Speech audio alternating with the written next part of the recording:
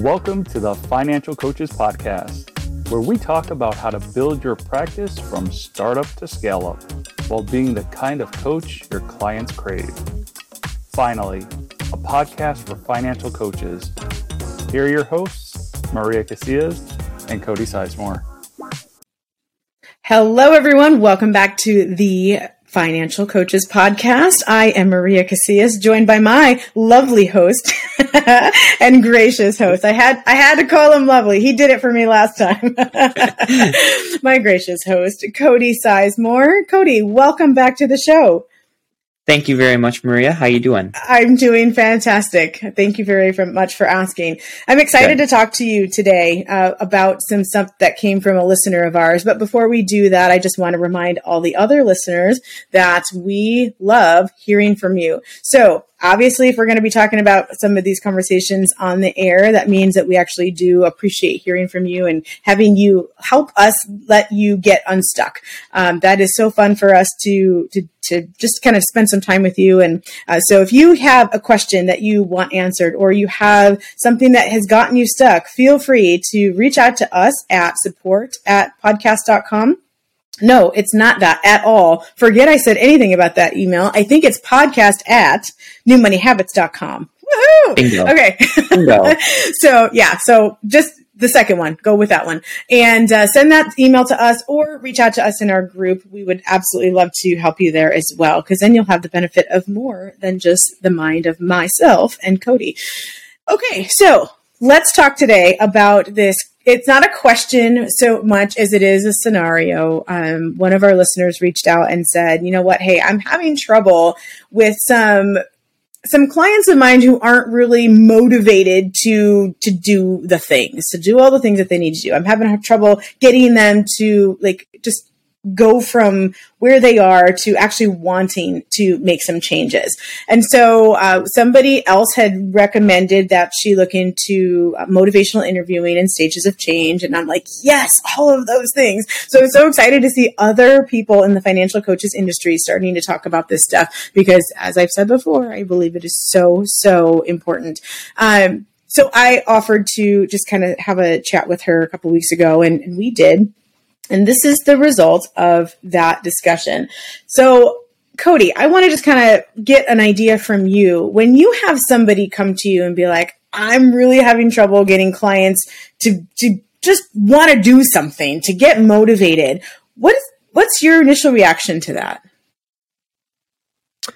I would probably ask them, well, a few things. First of all, I was like, motivated to do what in the first place? Okay. Good question. And then, I would probably ask them, like, what do you think is standing in their way? Mm-hmm. And also I would ask them, what do you think you could be doing differently to help them get there? Okay. There's one question that you didn't ask that I'd also be curious about, although you hit 3 out of the 4 that I'd be curious about. The other one is, how did they come into your world in the first place?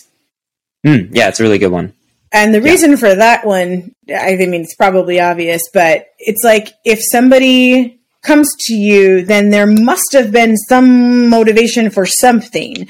And so if we can kind of tap into that, or at least have an understanding of that, it might allow us to be able to move forward. So that is one that I would add in there. I really like the other ones that you brought to the table, though. Out of those 3, which one do you think is the most vulnerable one for any of our listeners today? What do you think that you could be doing differently? Oh, and why do you think that's a vulnerable question? Because it has to do with you. Mm-hmm. You're taking ownership of it, because, the question in itself is like, how do I get these clients to get motivated to do something? You're unintentionally placing blame on them. But if you ask the question, what could I be doing differently to help them? Then you're taking ownership of it. And it's very easy to pass the buck. Mm-hmm. No pun intended. Mm-hmm. Just saying. I love that you bring up these dad jokes every once in a while. professional dad over here, so I have to. Okay, so passing the buck, pun obviously intended, can be a little bit easier and less vulnerable because then we don't have to really turn the mirror on ourselves and figure out what it is that we could do a little bit differently. I think the other piece of that is how do we measure their motivation? I'm not sure if we brought that up in the 4 questions yet or not, but that would be one that I would add in there, or maybe I just said it a little bit differently. Did you bring that up already? Mm-mm. No. Okay. No, that's a really good point. So how do you typically measure somebody's motivation, just as a coach? I'll tell you my gut reaction. Yeah, please. Don't filter. Which is probably the wrong way to do it. But measuring their motivation based off of mine. Oh, I did not see that coming out of left field. Mm-hmm. That's really, really kind of cool. So measuring their motivation based off of your motivation. Now, when you say that, do you mean like how excited you get to jump on a call with them, or explain a little bit more? I think a little bit of both. I think my motivation for them, to help them grow and to, work through these processes, but also my motivation with my own personal goals and how I would handle things in my own life as well. Got it. Interesting. Okay. So I'm glad I asked for clarification because I missed the mark 100% on that one. So when you say that you measure their motivation, it's really what you're saying is you compare what they're doing to what you would do in their situation or, right? Is that what you're saying? Okay. Yeah. All right. So that is totally different than what I thought. Both of those are kind of cool though. I mean, if you were saying what I thought you were saying, that is kind of a neat thing too. Like how excited am I to be on this phone call with this person or working with this person. I'm going to go there for just a second because I think that there probably is something to that. You get a certain energy when you're working with certain people. We've talked on the show before about how not everybody is a good client for you. It's not always a good fit. If your values don't align, it might not be a good fit. If their motivation is not high enough, it might not be a good fit. If they can't afford your services, it might not be a good fit. Like there's all sorts of reasons why it might not be a good fit. And we've talked before about how important it is to determine that ahead of time, because if you don't have a good fit, it can be very emotionally draining, right? Mm-hmm. So I thought that's where you were going with that. Because if you have someone who's like constantly pushing back or constantly like, oh, I don't want to show up today, it can be very emotionally draining. Sidebar, I have a teenage daughter who does that. Oh my gosh, it drives me insane. Like she'll wake up in the morning, like everything will be just like doom and gloom. And I'm like, come on, kid. Like you're going to have a horrible day if you can't pick it up a little bit, So I know like if you have clients that are like that, you probably are dreading picking up the phone or hopping on Zoom, but the ones who are seemingly motivated, you get off the session and you're like, this is fantastic. And all of a sudden you have a sense of oomph, in your step. So I thought that's where you're going. Since it's not, I love that you were being vulnerable and honest enough to say that you are kind of comparing what you would do in a situation versus what they would do, because I think that this particular listener was probably doing something very similar to that. Mm-hmm. You qualified that by saying it's probably the wrong way. Why did you do that? Because, when we're helping these clients, it's not our life. It's not, we're different people. And, we can't just expect everyone to do the things the way that we would do or think the way that we would think. And not only should we not expect it, but I don't think that, they should think the same way or, do things the same way. There's a possibility that someone's just like you, and that's cool. Mm-hmm. But at the end of the day, like we're all different in some ways. Mm-hmm. And, I don't think that it's necessarily our job to turn them into like mini-me's, mm-hmm. To get $1 million, like that's not the whole goal. If you don't watch us on YouTube, now you're going to have to start. But the goal is to empower them to get that $1 million, not to turn them into mini-me's. Yes. Yeah. And, something else that came up with this individual was the idea that I asked her, and she'll know who she is when she hears this episode, but I asked her, I said, what about, when I asked her how she measures, her response was like along the results. If they're getting results, it's because they have that motivation. And that was a telling statement. I said, okay, so it would make sense that you're excited about getting those results, but if I may, that might be kind of a self-serving approach to that. We're excited about the results. And I said, we love getting results for people. I think we mentioned this last week even where, we were talking about results in general. But yeah, I think what I explained to her was if we are taking credit for the results, then we also need to assume responsibility for the poor choices that they make. Mm-hmm. And none of us wants to do that. So we can't have our cake and eat it too in that sense. We have to really realize that their decisions are their decisions. Their choices are their choices. And therefore, their results / consequences are their results or consequences, not ours. Okay, so how on earth, if we have somebody who is at least a little motivated to come to us because they came to us, but we can't get them to move, what are some things that we can do? Like how do we help move that? I know we've touched on this before in this podcast, but we're constantly learning, so it's okay to rehash some of it. Mm-hmm. Yeah.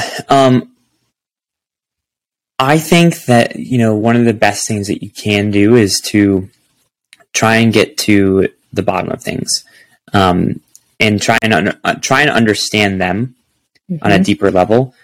But not only that, have them understand themselves on a deeper level too. Mm-hmm.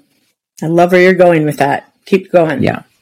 So, the way that I would say that you accomplish that is to just start asking questions. Mm-hmm. Okay. Question after question after question until you actually find something. Okay. That can be very vulnerable for us, very uncomfortable as coaches. Why is that so stinking uncomfortable sometimes? Like we're not even the ones having it. You don't know what's going to happen. Yeah, that's true. That is very true. I think it's fascinating that you brought up questions because I actually challenged this coach to just take, 2 minutes or 5 minutes, like kind of almost time herself, but I was careful. I'll tell you why I was careful in just a second. But the original challenge was time yourself and only ask questions. Like don't allow yourself to insert statements. And so we practiced a little bit, and it was very interesting. It's a difficult exercise to do for sure. I think we lasted a minute and a half. I don't think we got the full 2 to 3 minutes in there, but that's okay. There was this sense of, but I really want to be able to say something. So I said, okay, lest you get so wrapped up in, I can only ask questions. You know how we talk sometimes, Cody, about how difficult it is to listen to understand versus listening to respond, right? Yeah. And I said, I don't want you to be stuck not really paying attention to their answers because you're trying to think of the next question. So I wanted her to be careful about that. However, if you need to make a statement, here's my qualifier. Ask questions, but if you need to make a statement, make it a reflective statement. Reflect back to them what they have already told you.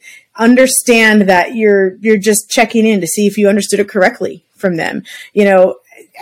Say, maybe even give them different words. We talked last episode about how sometimes we need to use their vocabulary, and sometimes we introduce vocabulary that's foreign to them, but we don't check in to make sure that that's right. So if you want to assign an emotion to something that happened, go ahead and do that. Give them the word for that, but then also check in and make sure that that word is accurate for them.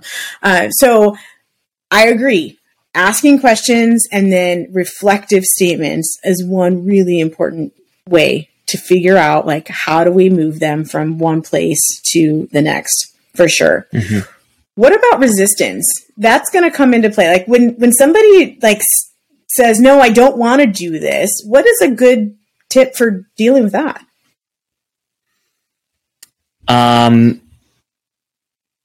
Ask the question, how come? Oh, okay. And you're saying that because I've said don't ask the question why. Yes. So how come? Yeah, it's a better way of saying how come. I mean, or you could even just say a statement, which is just, okay, tell me more about that. Mm-hmm. Mm-hmm. Tell me more is a really powerful phrase, by the way. Mm-hmm. Yes, it is. Yes, it is. I agree. Yeah. So you wouldn't suggest, like, tell him this is what works? You wouldn't suggest that? Not necessarily, because if someone says, I don't want to do that, and then you say, well, too bad, mm-hmm. then, who's actually in control of their money? It's right. Not you, the coach, it's them, it's their money. Mm-hmm. So, they're the boss at the end of the day. Mm-hmm. You're there to help guide them, but they are the boss. Yeah. 'Cause it's their money. Yeah. And, if you were to tell them like, well, you can't do that, then that might actually make them want to do it more. Yeah, that's how it works with my teenagers, for sure. Yeah. In fact, I'm going to take a quick side note, if that's okay with you. Of course. So the only reason I'm doing this is because I had a meeting with a client yesterday, mm-hmm. and we were talking about his relationship with money, and he said that one of the biggest things that he struggles with is emotional spending. But I asked him like what he meant by that, and he said, well, I guess it's more so of like rebellious spending. Mm. And I said, what do you mean? And he's like, well, when someone says that I can't do something or that I shouldn't do something, then it makes me want to do it more. And I was like, okay, tell me more. Right? So then we started digging, and we found out that a lot of that stems from his relationship with his father. Growing up, like, he was always told, like, you can't do this or you can't have that. Or his interests didn't necessarily align with how his father wanted him to turn out. Mm-hmm. So, his father was like saying things like, that's kind of weird. Why are you like this? Like all this kind of stuff. And, we talked more about things, and, he had a fire that burned down his house, and his dad made, he was like essentially day trading and like would brag about being $10,000 up one day. And then by the end of the day, he'd be $500 down, and like, all these different types of things. And, after he explained everything, I said, so what do you feel like you didn't have when you were growing up? And he said, well, I felt like I didn't have a choice in a lot of things. Mm. And I was like, okay, well, what does that mean? And he said, I feel like I didn't have control over my life and what I wanted. And I said, okay, so why do you feel like you have those rebellious tendencies? And he said, well, because I want to be in control. I want to call the shots for the first time in my life. And I said, okay. And by you wanting that control and acting in those rebellious tendencies and emotionally spending your money, what does it actually give you? How does it actually make you feel?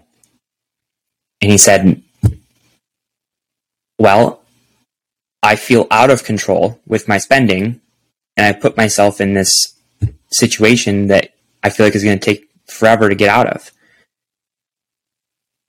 And I said, okay, so you feel out of control out of your desire to be in control. So how can we get you in control? And he says, well, I have to let go of all of the experiences I had growing up. and I have to just make peace with it so that I can take control of my emotions and then take control of my life. I said, bingo.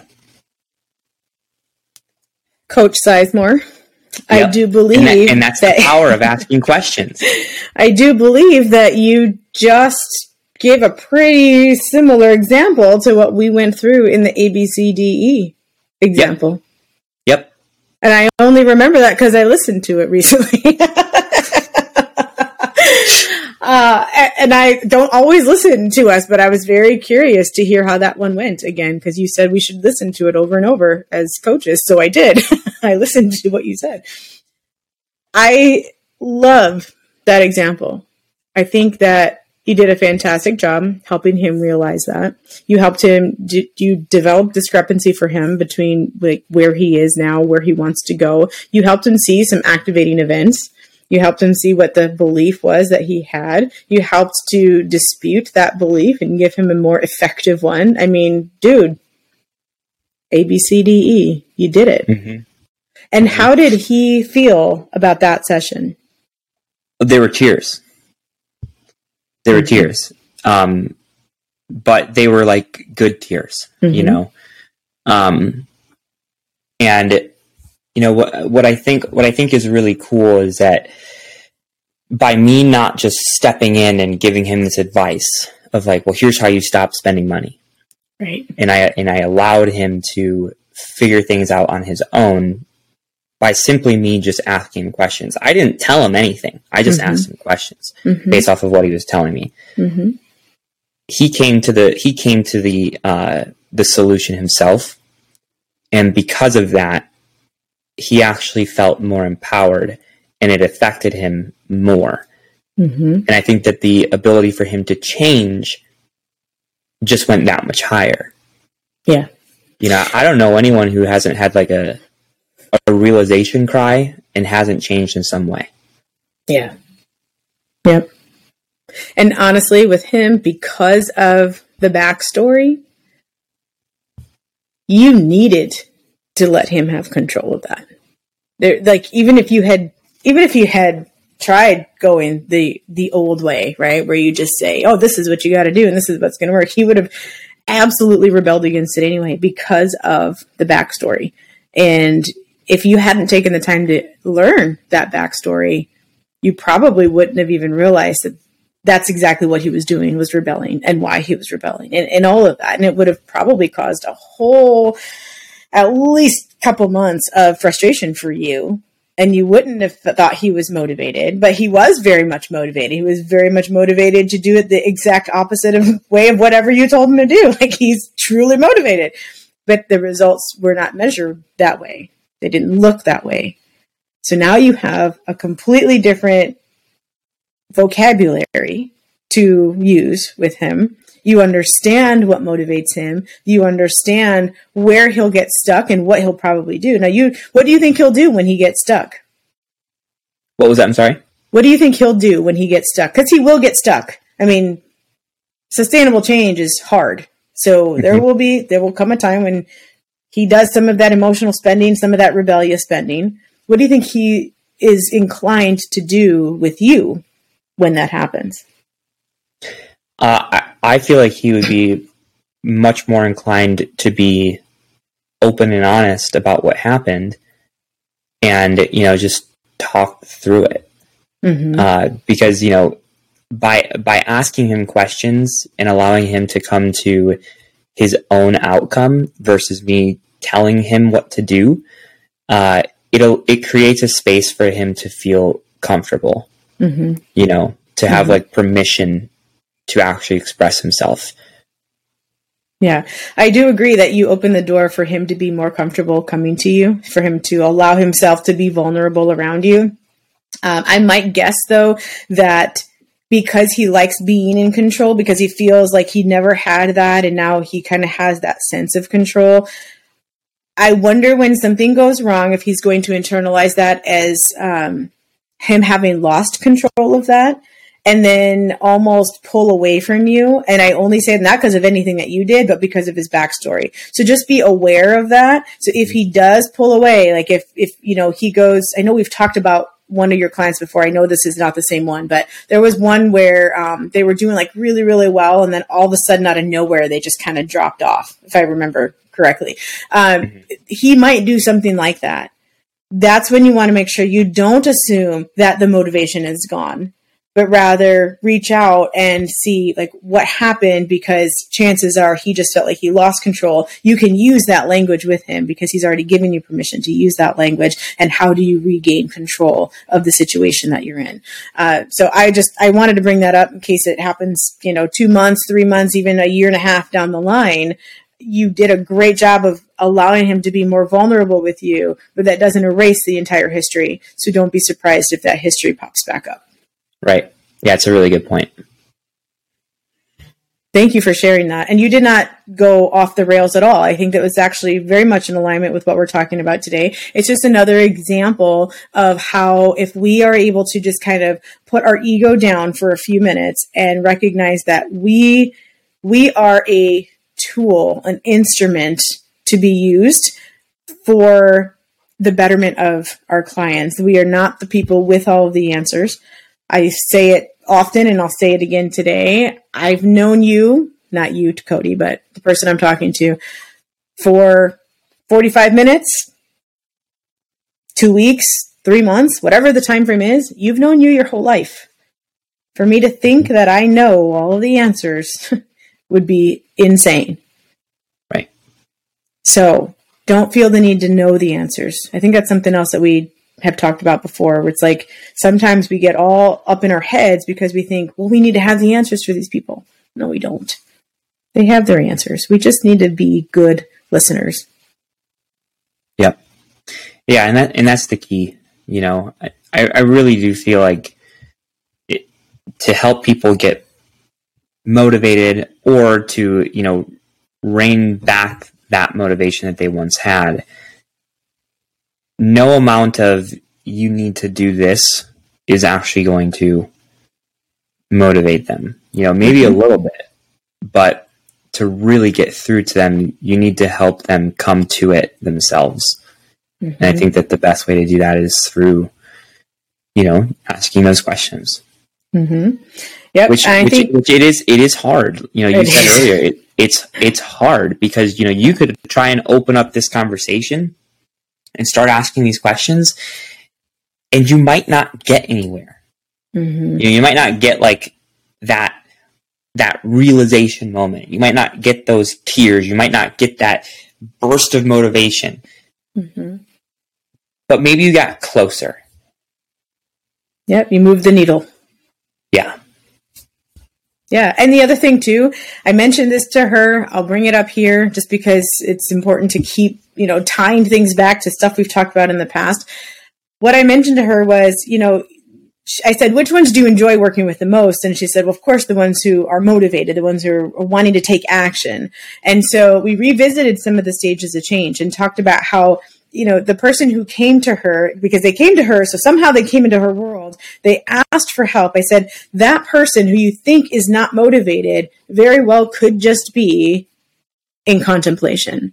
Like you said something that spurred some thought for them. It kind of created some curiosity in their world. And they're like, I've kind of been thinking about doing this and I'm going to reach out to this person. And I said, your job at that point is not to engage in the same type of coaching relationship that you would engage in with somebody who's in action, in that action stage. So I think there was this realization of, just because they come into our world doesn't mean that they're all ready to just hit the ground running. And if we treat every single client like they're equally motivated or in the same stage of change, then it's not going to work. So either we need to do a better job of weeding out the people who are not in action, because that's our comfort zone and that's where we need to stay, or we need to do a better job of just identifying where they are so that we know how to tweak our approach to them to fit their stage. Mm-hmm. There's all sorts of tools and techniques and stuff that we can do. And maybe we'll talk about those on another episode. The ones that I know we've talked about before, but maybe we can unpack them a little bit and maybe use some, I'm thinking out loud here on purpose because it'll hold us accountable, Cody. And maybe as you're working with clients, you can think of different scenarios where these things are coming up. The ones I'm thinking about are expressing empathy, developing discrepancy, supporting self-efficacy, and then just using change talk in general. If we have some case studies that we can bring to the table, or if you guys who are listening have some that you're like, oh, expressing empathy, I had this client who I could really have used help doing that with this, please. I think that would be a really great series to just talk about and, just pick on each one for an episode. What do you think about that, Cody? I think it's a great idea. Okay, cool. Well, we'll have to work on that. Just like I said, start taking notes from people that you are working with and things that might fall into those different categories. And we'll try some little case studies, because I think that would be really helpful to our listeners. Yeah. In the interest of time, I'm going to go ahead and close up for today. You guys, unless Cody, you have anything to add to that? No. Okay. I think that this in particular, Coach, if you're listening today and you're like, they're talking about me, just know this, that you're doing a really good job. Yes. And you're obviously, so you're working with these people, you're getting them results, you're doing a good job, and you're closer than you think. Fine tuning your coaching skills, it takes time. It's not something that you can just expect to be perfect at right off the rip. It takes months, if not years, to get really good at certain things. Because there's a lot of different elements that go into coaching. Yes. And, just know that you're doing good, and you yourself are motivated to continue to grow. And that's why I know that you're going to do well with this. So just keep trying, keep moving along, keep testing things out, see what works, see what doesn't, and don't be afraid to get uncomfortable, because comfort is the killer of growth, in my opinion. So don't be afraid to get uncomfortable, and just keep going and keep reaching out. That's the only thing I wanted to add. That's super important. Just keep reaching out, not only to us, but to other community around. And it really is helpful to get all sorts of feedback, but don't get so stuck in, I have to do it right, that you're not willing to do it imperfectly. That's going to be more important for your clients than anything. So thank you for closing that up, Cody. I really appreciate that. And I know she does as well. You guys, thank you as always for listening. We look forward to seeing you next week. Bye-bye. Thank you for listening to the Financial Coaches Podcast, brought to you by New Money Habits and Sizemore Financial Coaching. Submit your questions to our hosts by emailing podcast@newmoneyhabits.com. Be sure to subscribe to be notified of future episodes and join our growing group of like-minded coaches on Facebook. And until next time, happy coaching. Music provided by Summer School.